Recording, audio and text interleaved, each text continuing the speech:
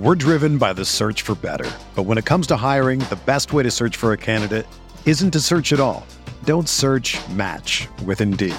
Indeed is your matching and hiring platform with over 350 million global monthly visitors, according to Indeed data, and a matching engine that helps you find quality candidates fast. Ditch the busy work. Use Indeed for scheduling, screening, and messaging so you can connect with candidates faster. Leveraging over 140 million qualifications and preferences every day, Indeed's matching engine is constantly learning from your preferences, so the more you use Indeed, the better it gets. Join more than 3.5 million businesses worldwide that use Indeed to hire great talent fast. And listeners of this show will get a $75 sponsored job credit to get your jobs more visibility at Indeed.com/Blue Wire.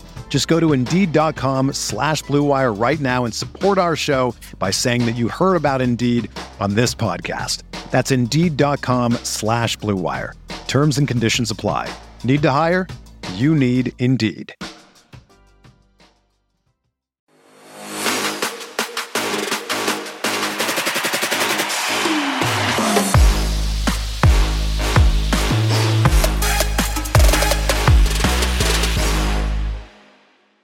What's up, y'all? We got a special edition of One Royal Way here for you on Kansas City Sports Network. My name is Joel Penfield. You're hearing this a little earlier than you're used to your episodes. The Royal specific show will be later this week. I think it'll be out on Friday. For today, we're going to have a little bit of a special episode. As many of you know, it is Mental Health Awareness Month here in the month of May. So we're going to have a conversation about baseball and the intersection of that with mental health. And I have two amazing people here to help me do that. First, Austin Byler, CEO of Major League University, an organization that helps in the mental performance and mental skills for baseball players, softball players all around the country. Played at University of Nevada, Reno, got drafted by the Arizona Diamondbacks, played a couple of years there. So he's going to be joining us. And then Jared Perkins, jack of all trades, does stuff for RoyalsFarmReport.com, Prospects Live, and then in his day-to-day job, works with on the federal side, like with the government and other major, health areas and mental health policy and things of that nature. I hope I didn't butcher that, Jared. But this is a very important topic to them. It's a very important topic to me, talking about mental health and mental health advocacy. So I can't thank you guys enough for joining me today.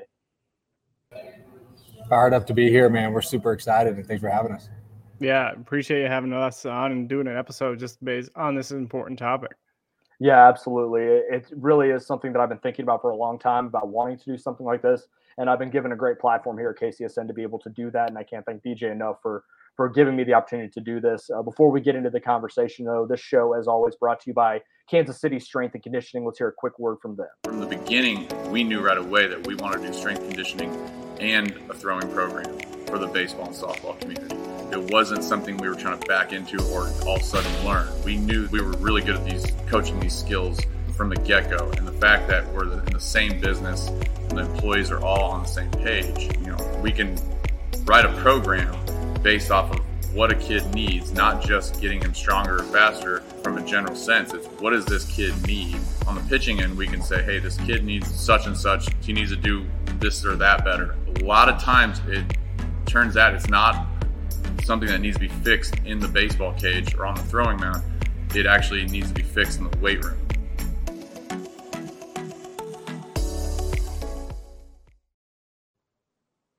Thank you again to KCSC, as always, for sponsoring this show.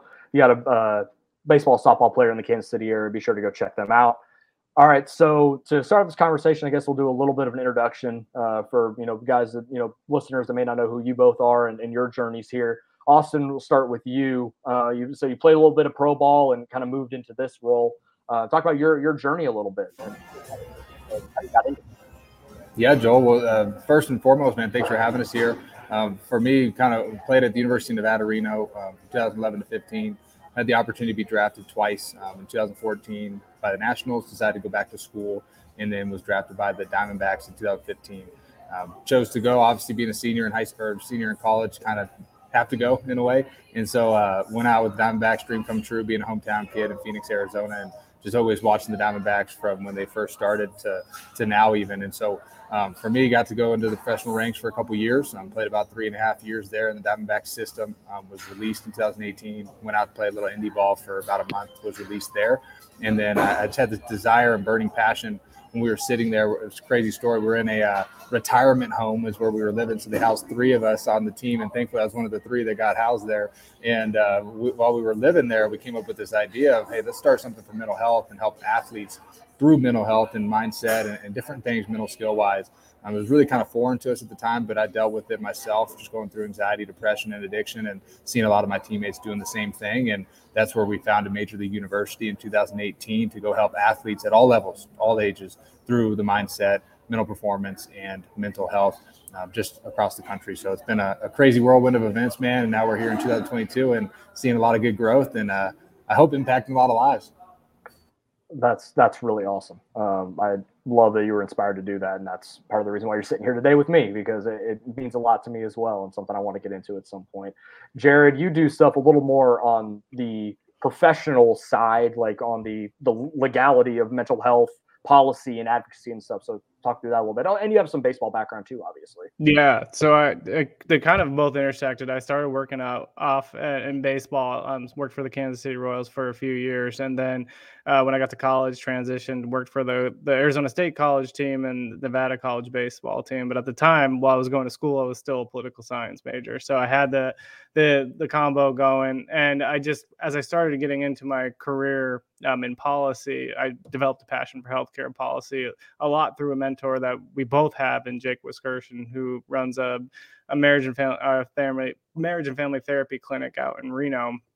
And so I've always was trying to figure out, okay, how can we impact people? This is a huge unmet need across the United States. And how can we find ways that we can really bridge the gap and get people access to care? And I noticed with a lot of the stories like that came out with Drew Robinson and then Danny Duffy, and then multiple baseball players all started talking about the mental health battles that they were having while playing the game.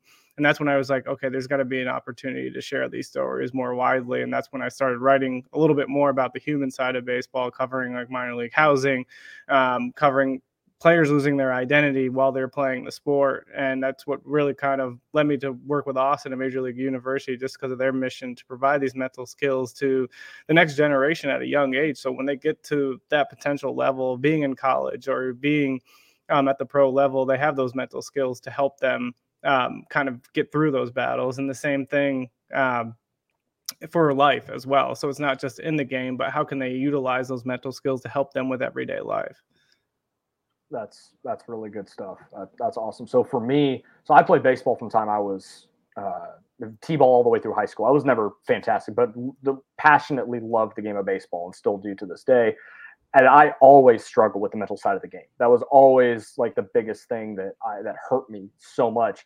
And I didn't realize it too much until I got older, that it was anxiety and depression, even from a young kid, at 9-10 years old, that was the biggest reason why I was struggling. And it took me until I was 25, really getting back into going to therapy and talking through some of this stuff, that realizing how significant that was for me at a young age, that it wasn't just the mental side of the game, it was the mental health of myself that I didn't understand.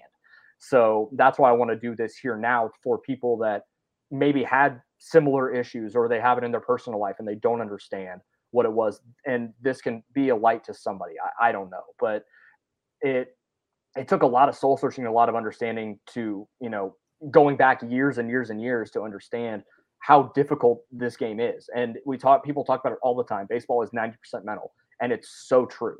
And when you're struggling with your own mental health, it makes it that much worse and that much harder. So I guess, so Austin, can you talk a little bit more about that, of the professional side of how you talked about your own experiences with anxiety and depression? How difficult was that for you, especially when you got into pro ball, dealing with that? How did you cope with it in any way, I guess? Yeah, it was really tough, man. The first way that I coped with it was using prescription medications. And unfortunately, I don't want to say it was enforced or allowed, but it was easily looked over in the clubhouse. And there were a lot of situations where you can get away with doing those things because everybody's looking for an outlet. My outlet just happened to be prescription medications. Some other people's outlet was drinking at the bar till 2, 3 a.m., right? So everybody had their own type of coping mechanism within it. But I saw a lot of people who were just struggling, trying to find their own identity. And it was so wrapped up in the wins and the loss, the hits or the not hits, the good outing or the bad outing, instead of who you are as a person and what your mission and what your values are on life. And so that was a real eye-opener for me. And I struggled with it for a long time, man. But in 2018, I was introduced to this pastor, this fellowship with the Christian athletes down in Arizona. And this guy invited me to a Bible study. I didn't know what it was about. And I went, and it was a bunch of other pro dudes, a couple like 2-3-time World Series winners sitting there sharing their same stories, battles, and their things that they've dealt with in their past. And it was like, man, you're speaking my language. Like, I literally just went through all this. I'm going through it right now. And so at that moment, I felt like I had a brotherhood and a connection with other people who could relate to me and who were dealing with some of those same pressures and struggles and stresses that I was dealing with as a professional athlete. And going into that next spring, I started the gratitude journal. I started slowly with my meditation and gratitude and just kind of starting to build some more skills into my life that were more productive. And I started to see this huge shift in my mindset, huge shift in my mentality and my energy. And I took it into that spring season, man. And that's really where everything started to shape. I always joke I had the worst year of my life in Indy ball. I was like 452, you know, I was hitting horrible. But I was the happiest I've ever been because I finally found my identity in something outside of the sport, and that passion started to fade away. And so I just think so many athletes struggle with that, and it's hard because it's performance-based, and then you have the pressure that you put on yourself and maybe some external from your parents or family members or coaches and other people that are counting on you, or at least you feel like they are, instead of just going out there and enjoying the game like it's a kid's game when you're playing wiffle ball when you're 10 years old in the backyard. Right. So that was kind of that first moment getting into that. But that's really been our main mission, man, as to how do we help more athletes get access to things like this and then hear a personal testimony. And you can learn everything in the classroom, but unless you go through it, you don't know exactly how it feels. You can have the perfect antidote in your master's degree, but guess what? When you go through that experience, you got to find a way to get through it, and you find that support system. That is the ultimate cure and healing process. So I think for me, it's just sharing that experience. Like, look, I'm not some crazy doctorate in this stuff, but I have life experience in it, and I know what it looks like, and I know the things that I've dealt with and how you can help get yourself on that right track. Jared, you don't have anything to add? I mean, I went through a lot of my same struggles as well. A lot of it kind of kicked off during the pandemic, and came kind of to a realization while I was just sitting around with a group of friends on Zoom that I needed to go get more help than I actually, not just talking to my friends. It was great to have that outlet with the friends, and it was great to have people there for you. But at some point you need to kind of go and seek out professional help. And that's kind of where my journey started, with trying to find confidence within myself. Like, I was not happy with who I was as a person, and it took me going through therapy and working through those things to get to those certain points. I think the big thing that Austin touched on too is when the players kind of get that lost identity, they just start forgetting who they are outside of the game. And I think the one thing, when I did an article we interviewed Brewer Hicklin for the Major League University podcast. He's a minor league prospect with the Kansas City Royals. He said one thing that really shifted his mindset is just remembering that at the end of the day, when you go home, the people that love you still love you, no matter how you do on the field or off the field. Yeah, it's a constant battle in any walk of life, right? Yeah. Like, there's unfortunately, there's no cure for it. I mean, I'm sure even, everybody goes through those ups and downs. I'm going through the down right now. It's just kind of where I'm at in my life.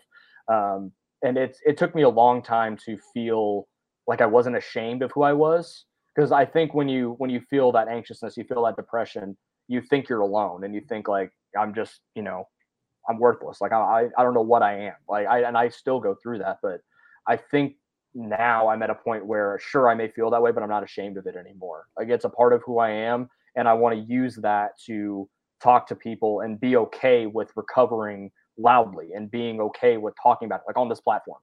I don't think I would have ever done that 2 years ago, or even 6 months ago. I don't know if I'd ever do this. So, yeah.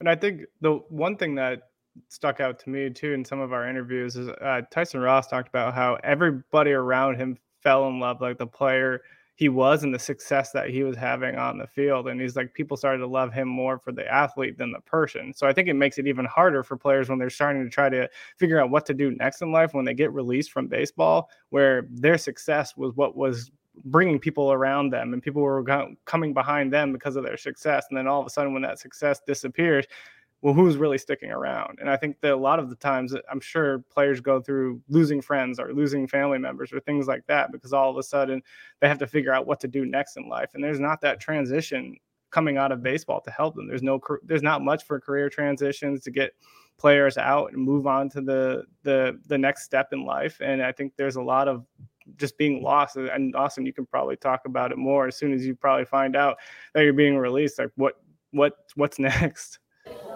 It's crazy because you walk into the clubhouse and your locker's not there. It's filled with somebody else's name and somebody else's stuff. And it's 7 a.m. in the morning. And you're like, whoa, where'd my stuff go? I was just in this locker room right here. And then first instinct, you're like, okay, I probably got released. But then like the optimist in you is like, I'm going to check every other locker room to see if my name got moved somewhere else. Because sometimes they move it around or maybe got moved up or moved down. And that's okay. And I remember just walking through each clubhouse, all 4 of them.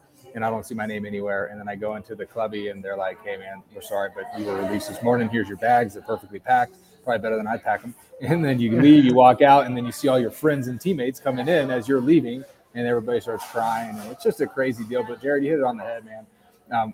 Who are you after the game ends? Like when the game leaves you, who are you? When your job leaves you, who are you? When your cool title leaves you, who are you? And I think a lot of people in our world find value in their titles or the business plans or the structures that they have instead of just being that person that you're meant to be. Like Jared said, man, it's so powerful when you find that. And when you do find that, you step into your greatest version of yourself and you can truly be genuine with other people. So I think things like you're doing, man, are so powerful. So I mentioned it at the very beginning of this. Like baseball is an incredibly mental game, and it feels like that's even more exacerbated by what the minor leagues. And things are getting better now, but and I can't imagine how many like guys that you were playing with, Austin. There were like 7 dudes in a 2-bedroom apartment, and you're eating PB&Js and hoping that maybe there's enough hot dogs and left over after the game to eat up in the the clubhouse from the concession stand and things like that. And, all of the having to pay for housing, I'm going to pay for a hotel, I'm going to pay clubby fees and all that stuff, and having money left over. Like, what am I going to do? Like, I can't, we do it kind of tongue in cheek on Royals Farm, talking like the minor league horror stories of like the bus broke down on a 15-hour drive and we're doing that's all well and good. And it's funny to laugh about now, but I can't imagine that aspect of it. Oh, and you have to go and play a game and pray you go 3 for 4 so that you don't have to. And then you hop on a bus and you go to the 11:10 game the next day. That's like kids' day where they're playing Baby Shark in between innings. Like the minor leagues are a grind and a half. I can't imagine that's good for anybody's mental health. Not at all. You're spot on there. I remember showing up to we had Kids Day in Kane County, Illinois, and that was actually a great day because I did okay. But it was like going back to identity, right? Your stats and your results. But it was crazy. There's 12,000 little kids and they're screaming Baby Shark, and you're sitting there like, dude, we played on a 12-game bender here. I'm freaking gassed, and then we got to go perform. And oh, by the way, Tony La Russa is in the stands making decisions. It's like, hey, you go to these things, and I remember going to Clinton, Iowa, and we walk in and there's bed bugs. There's literally blood on the towel when we walk into the room, and it smells like cow poo everywhere. And good luck, you got to go face the top 3 prospects in the Mariners organization that weekend on the mound. And you're like, okay, I can't even see. There's no batter's eye. Like, what do we do here? So people just don't see the behind the scenes to it. But when you're going through it, it's definitely a grind. But once you get through it, man, it creates these really cool stories and memories that you can share with people and laugh about and experience. But for the mental health of an athlete, especially in the minor leagues, I mean, you just feel like you're forgotten sometimes. You feel like you are an outcast, even though you're still a professional in your sport, and you're one of the less than 0.5% of people that ever get the chance to even do this. You still feel like you're left out and that you don't belong, you don't have value. So I think it's even more important for us to, when we're younger, is to build our foundation and our identity and things outside of the sports, and use the sports as an avenue and a platform to go do good with. Yeah, I think the one thing that I always kind of reflect on is baseball always has a tendency to reflect society as a whole, the good and the bad. So you think about like what the minor leaguers were going through in terms of access to housing or access to quality food. People are going through that on an everyday basis. And like that's something people can relate to every single day. And it's in like normal, common people. And so you think about those issues that like Austin talked about, like the adequate housing, like there's a correlation there between having quality mental health. There's studies out there that show that if you have adequate housing and you have adequate access to food, that you have better mental health and better physical health as well. And so if you think about all those things that happen in the game that are good and that are bad, they always reflect kind of what's going on in society. And that's why I've always loved baseball, because of that reason. Yeah, it does feel like that conversation is shifting a little bit, and people are recognizing how difficult it is for minor leaguers to sustain for a full season, especially ones that like have families. I have a buddy in Double-A right now for the Mets, and he's married with twin girls, and he's just been grinding in Double-A for the last couple of years. And talks about like, he comes home and does camp after camp after camp after camp after camp just to build up money so he can go and chase this thing. And hopefully he can get to the big leagues. But people talk so often about baseball being a kid's game, and these guys should be grateful that they get to go out and do this as a profession. It's like, well, you got to be compensated properly too, right? Like there's that balance there. And I think social media has done a great job of players have a platform to show like, hey, this is where I just stayed tonight. Like this is unacceptable. And teams are now they're bumping up salaries. They're doing more food stipends. They're, they're building apartment complexes near the stadium so that you can have, four guys in a hotel, but they each have a room. Or like the Royals and the Rangers have their like apartment complex in Surprise at the facility for the minor leaguers not having to worry about it anymore. So things like that are helping move that conversation forward, I think. And people are realizing now, like, these guys need a little more help than just playing a kid's game. Yeah. And I think you saw the reaction by a lot of the players when the new minor league housing policy that was put into place this year. I mean, think about just getting a good night's sleep and how that can impact your performance on the field. I mean, that's huge right there in itself. Yeah, it's huge. It's good to see the conversation start to move in a good direction and see more people kind of raising that awareness and a lot of people doing things about it, which is being proactive about it.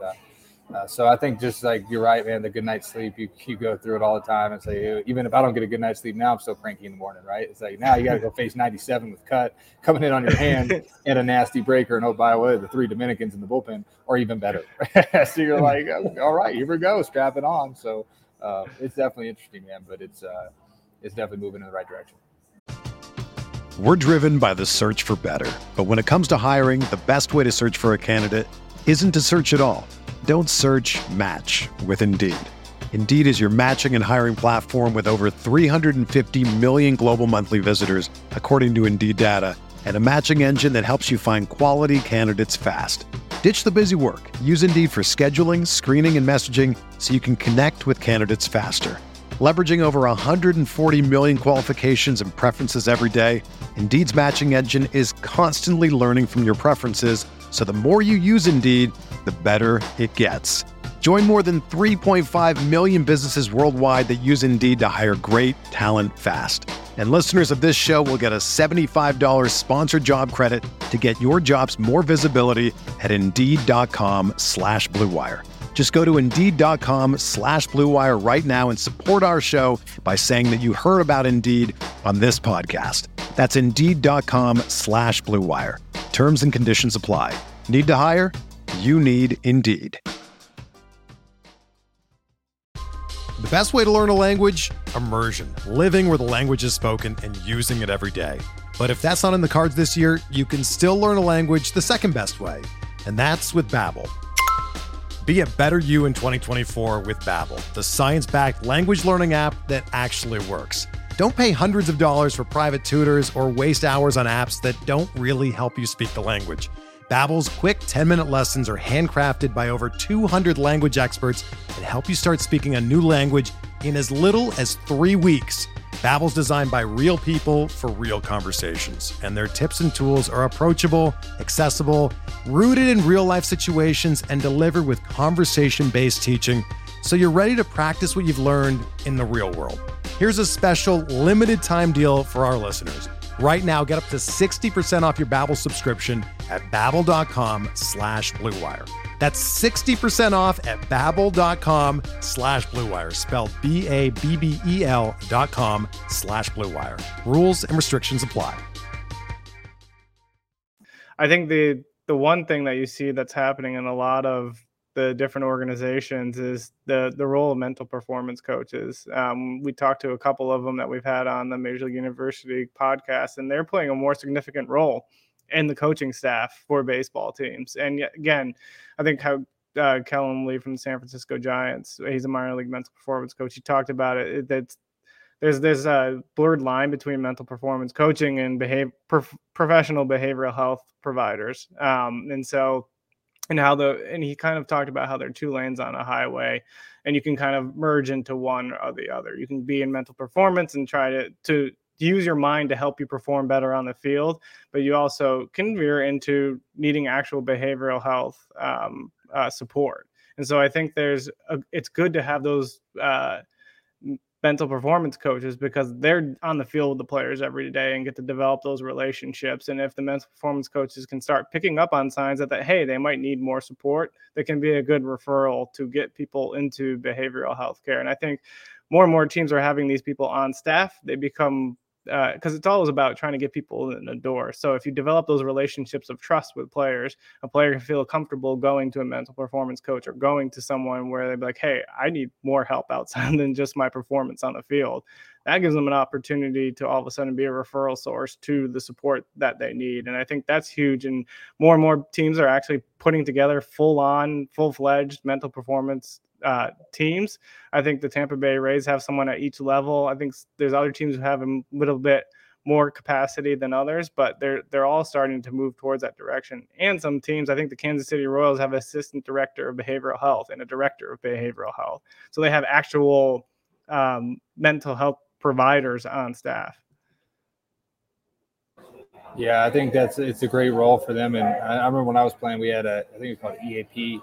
And that was the only resource that we had. The year after I left is when they started to do it with the Diamondback system. And it changed for a lot of people. It gave somebody that they can relate to. And I think that's the biggest thing, is finding somebody you can relate to, and being able to have that open conversation and dialogue with someone else outside of your coaches. Because, I mean, think about it. You go to your coach and you tell your coach this, and you fear that you're not going to play, or that you're going to get released, or that somebody's going to define you as weak, right? Especially in male society, we try to be big and strong and put on this big old mask, and before masks were a thing, and we try to front ourselves a little bit and not allow anybody in, right? We don't want to show any weakness. And so I think as an athlete, you never want to show weakness or that you're defeated, and that's tough for a lot of guys. So to just be able to keep the conversation going, have other people around that can be there. For me, some of my best conversations that helped get out of my own head were the PTs and the athletic trainers, because they're totally outside of anything. They don't make the decisions, but I can just kind of have a conversation with them while I'm getting stretched out and doing some things, and just have a conversation with somebody else that I felt safe with, right? I felt comfortable with. I felt like I could express how I felt in those moments. So I think just having those types of resources around, and then training our coaches as well to just have some things to be able to see the signs, right? And I think everybody deals with this stuff, but how can we build a foundation, and how can we help each other through this process? And even just something that the Giants did last year with Drew Robinson, whose story is crazy, remarkable. Essentially, he's now using his second chance at life to be a mental health advocate for the Giants. He retired in the middle of last season, and they just made a role for him. It is just a kind of like a roving mental health coach, just person to talk to, if nothing else. And I think having that resource as well is so important, of just somebody that gets it. They've done the grind in the minor leagues. They played every day. They played in the big leagues. They know what it looks like to be really, really depressed and very, struggling with their mental health while going out every day and getting 4 at-bats. And so I think having someone the fact that he is using his platform in that way is so inspiring. But the fact that Giants saw that he could do that and allowed him to do that is just as inspiring as well. Yeah. He's got one of. Oh, sorry. No, go ahead, Perk. You're good. I was going to say, he's got an extremely powerful story. And I think it reflects on a lot of times when people are going through their mental health battles. It's not wanting to feel alone, and just having some kind of resource or some kind of community that you feel like you can go to when you're having those moments, or those times of you just can't get out of the depression, or you can't get out of the down. And I think a lot of times, if you can get more people in the organization that players can start trusting and feeling like they can go to every single day. I mean, we talked to the University of Georgia baseball head coach, and he said he has the kids come into his office and talk to them one-on-one, because he knows they won't talk to them about anything that's happening in their personal life on the field. Because why would they want to, or why would they feel comfortable doing that? So he's like, I have them come into my office and just have a heart-to-heart. Even if we don't talk about anything, we just talk about baseball. I just let them know my door's open, and I just force them to come in and just talk to me. Because a lot of times that's what anyone needs. And Brewer Hickenlund talked about it too when he was going through his experience last year. He just needed someone to talk to. And a lot of times that's like the first step. Yeah, I love that piece, Burke, because you don't have to be you don't have to be a sports psychologist. You don't have to be a licensed therapist. You don't have to be a professor. You can literally be a 12 and under travel ball baseball coach, but if you just get to know your players and help them in whatever way and just be a positive asset to them, you might be saving somebody's life. And I think that's the important piece to note, is that there's a lot of coaches out there who feel like they're not qualified to go do some of these things. You're not qualified to teach meditation, or qualified to teach visualization, or qualified to talk on gratitude, or whatever it might be, just because of maybe the stigma or whatever it might be, right? But if you have the platform, if you have people under you, you have influence. And if you have a team, if you're a head of a team, especially a head coach or an assistant coach, you have a ton of influence over your players. And if we can use that influence in a positive way without yelling and screaming down their throat, but rather lifting them up and building them up, I mean, everybody can be a positive leader in this and help shape that next generation. I think that's something that we're really trying to do is, hey, great, we get to work with a lot of the college programs. It's awesome. It's been a lot of fun. We stay out of the pro ball scene for the most part, unless it's some one-on-one stuff.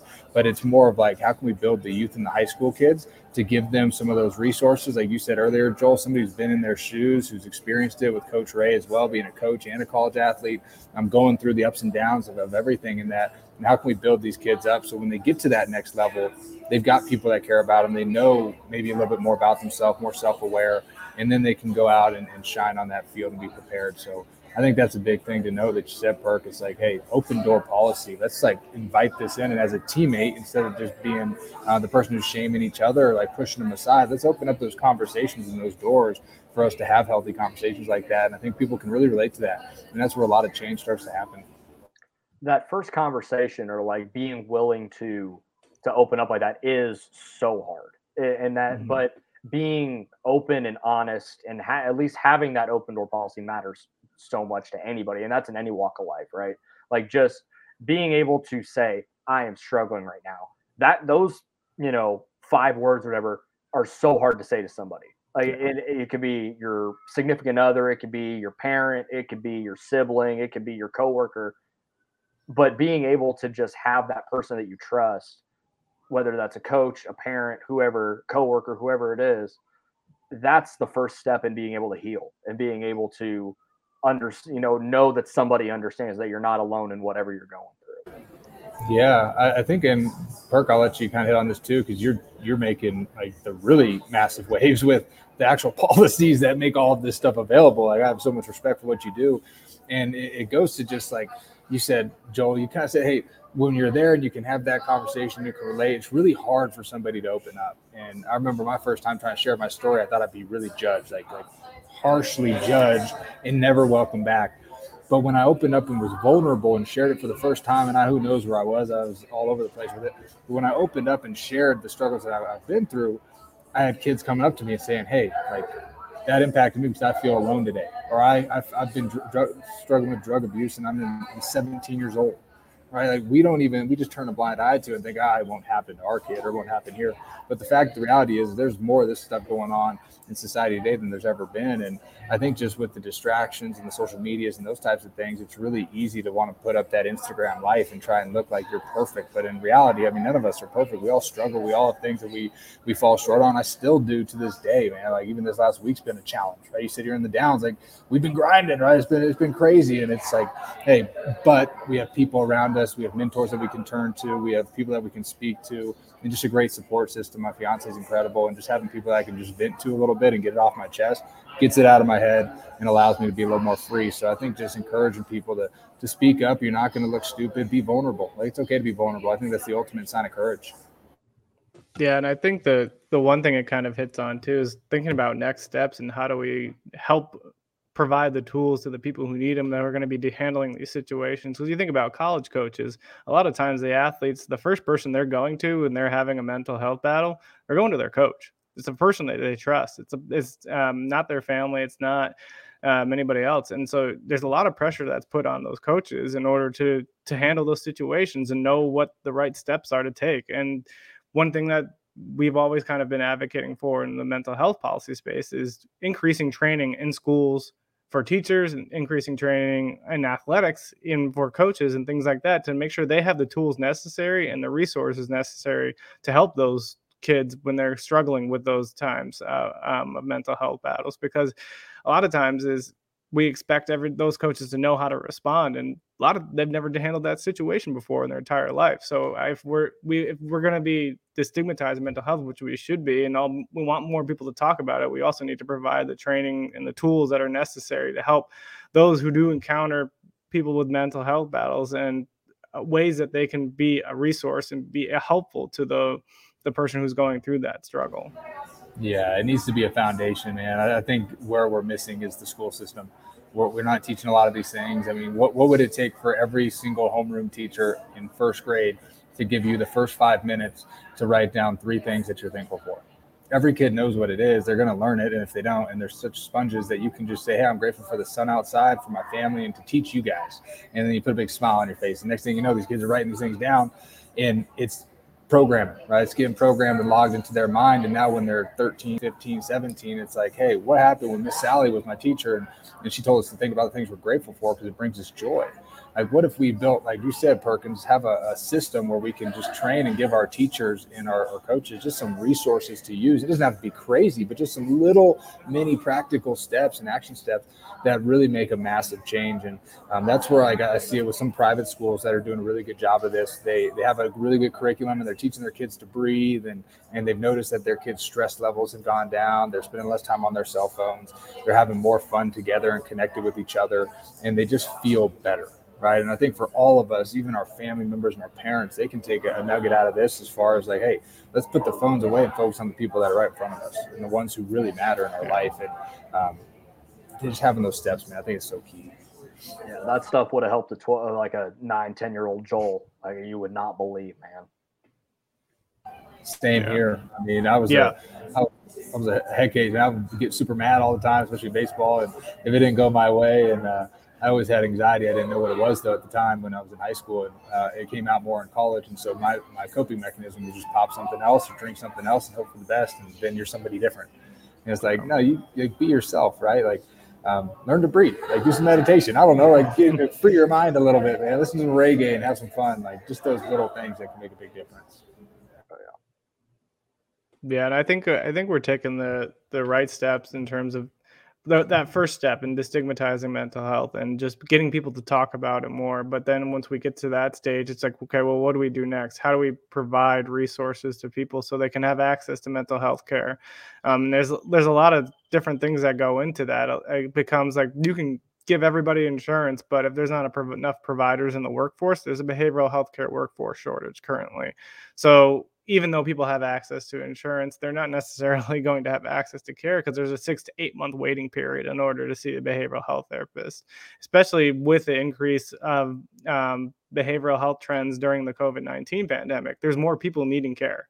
And so a lot of the times the U.S. healthcare system for behavioral health needs just a transformation. We have to figure out ways to integrate behavioral health into the primary care health setting, teach people ways that, and make it to a point where people are treating their mental health like they're treating their physical health. Like, if you break a bone, you're going to go to the doctor. But if you have an issue with yourself mentally, you don't think, oh, maybe I'll go to the doctor. You could do general 1-year checkups for mental health, like you do a 1-year physical. So it's just trying to figure out ways, okay, how do we move the needle forward as we start to destigmatize mental health issues and make sure people are actually going out, accessing the resources, and we're actually providing the resources people need. I mean, shoot, I don't even know if 10 years ago a podcast like this is happening.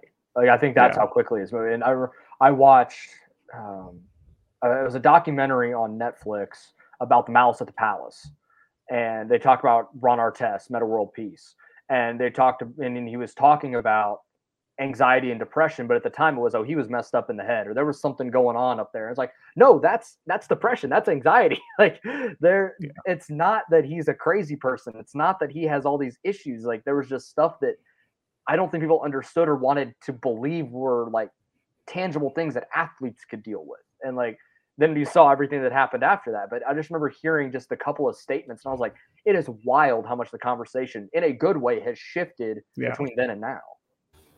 Yeah, a lot of people look at like the professional or the person with a lot of money like, oh, you should be grateful that you have all that. Well, yeah, you should be, right? I think we all should be. But like the reality is the more money, more problems, like Biggie Smalls said, and it's true. Like it happens to everybody. It can be our kryptonite, and a lot of people chase the wrong things, and they have, I don't want to say the wrong values, but maybe some misleading values that they have in their life, and they chase things that never bring fulfillment or gratitude or peace to themselves, right? And I think that's a key to note as well. And just like you said, man, Ron Artest, like everybody thought he was crazy, but in reality, there's thousands, really millions of people dealing with the same things that he's dealing with today that don't want to speak out because they feel like that's the perception that's going to be hit.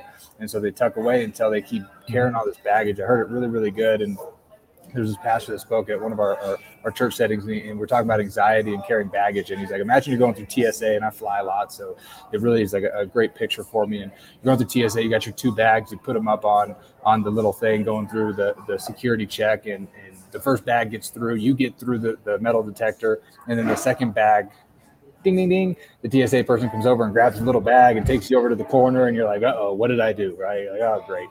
And the person opens it up, and you got your blue Powerade and your barbecue seeds in there. And they said, hey, look, you can go to your destination. You can go back to Phoenix, Arizona, but you cannot take these 2 things with you. You can't take that blue Powerade that you're clinging on to because you like it. You can't take those seeds with you because you love them. Like, you've got to give these couple of things up and cut the baggage to go in and step into your next destination. And so it resembles this great analogy for, like, what do we need to give up and release in order to get where we want to be or get the things that we want to feel?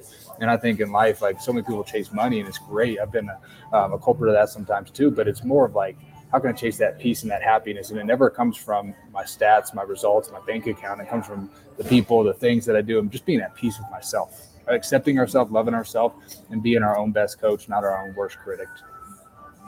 Yeah, and I think, people can relate to that going through everyday work life, not just in athletics. I mean, there was a time where I based my the way I felt daily on how well I did at work or how bad my work or good or bad my work day was every single day.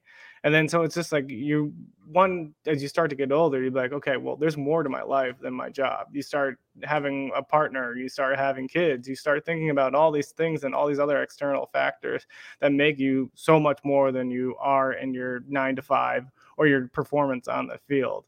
There's just so much more around you, and there's hobbies and there's passions, there's things that are just encapsulate a human that just make them more than the athlete or more than the job working professional.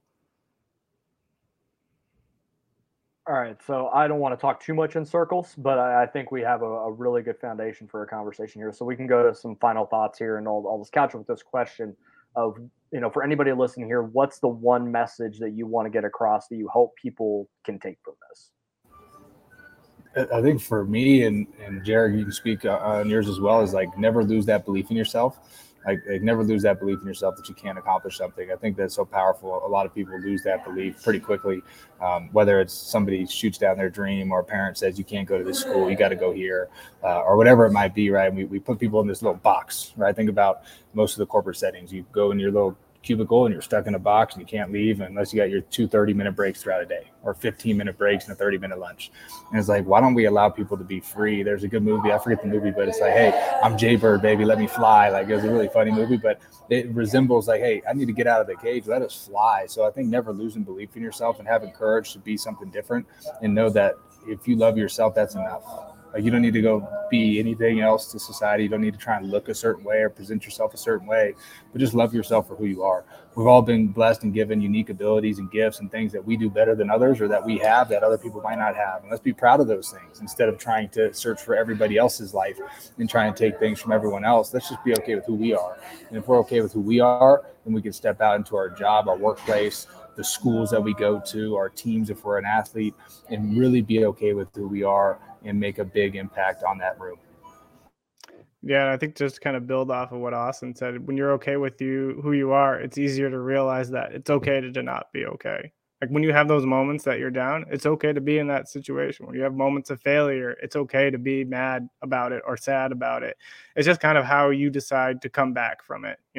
What route are you going to take as soon as you do have those moments of being down? And I think that it's just realizing that there's going to be people around there to support you, and realize that there are resources out there for you, and just remember that it's always okay to not be okay, and that there'll be a way out. Yeah, I think that the biggest thing I want people to know is that you are like, there's always someone to talk to. Yeah. There is always somebody in your life, whether you know them well or not, that will sit there and have a conversation with you. And I can be that person to anybody. My DMs are open if you need to talk about whatever you're going through. I'm there. I'm not going to, give you any crazy life advice of using a sounding board. Then that's what I'm there for. So for everybody that listened to this, thank you very much. I hope this found you well. I hope this finds somebody that maybe needs to hear this conversation. If you know someone needs to maybe hear this conversation, send this to them. Be sure to follow everything we're doing here at KCSN. Austin, Jared, I really appreciate you guys tonight. Thank you so much. Joel, you're awesome. What an amazing mission you got going on, man. We appreciate you spending some time with us and having this conversation, and for what you're doing to spread awareness for this and all the great things that you guys are doing over there. So we appreciate you, man. Thank you.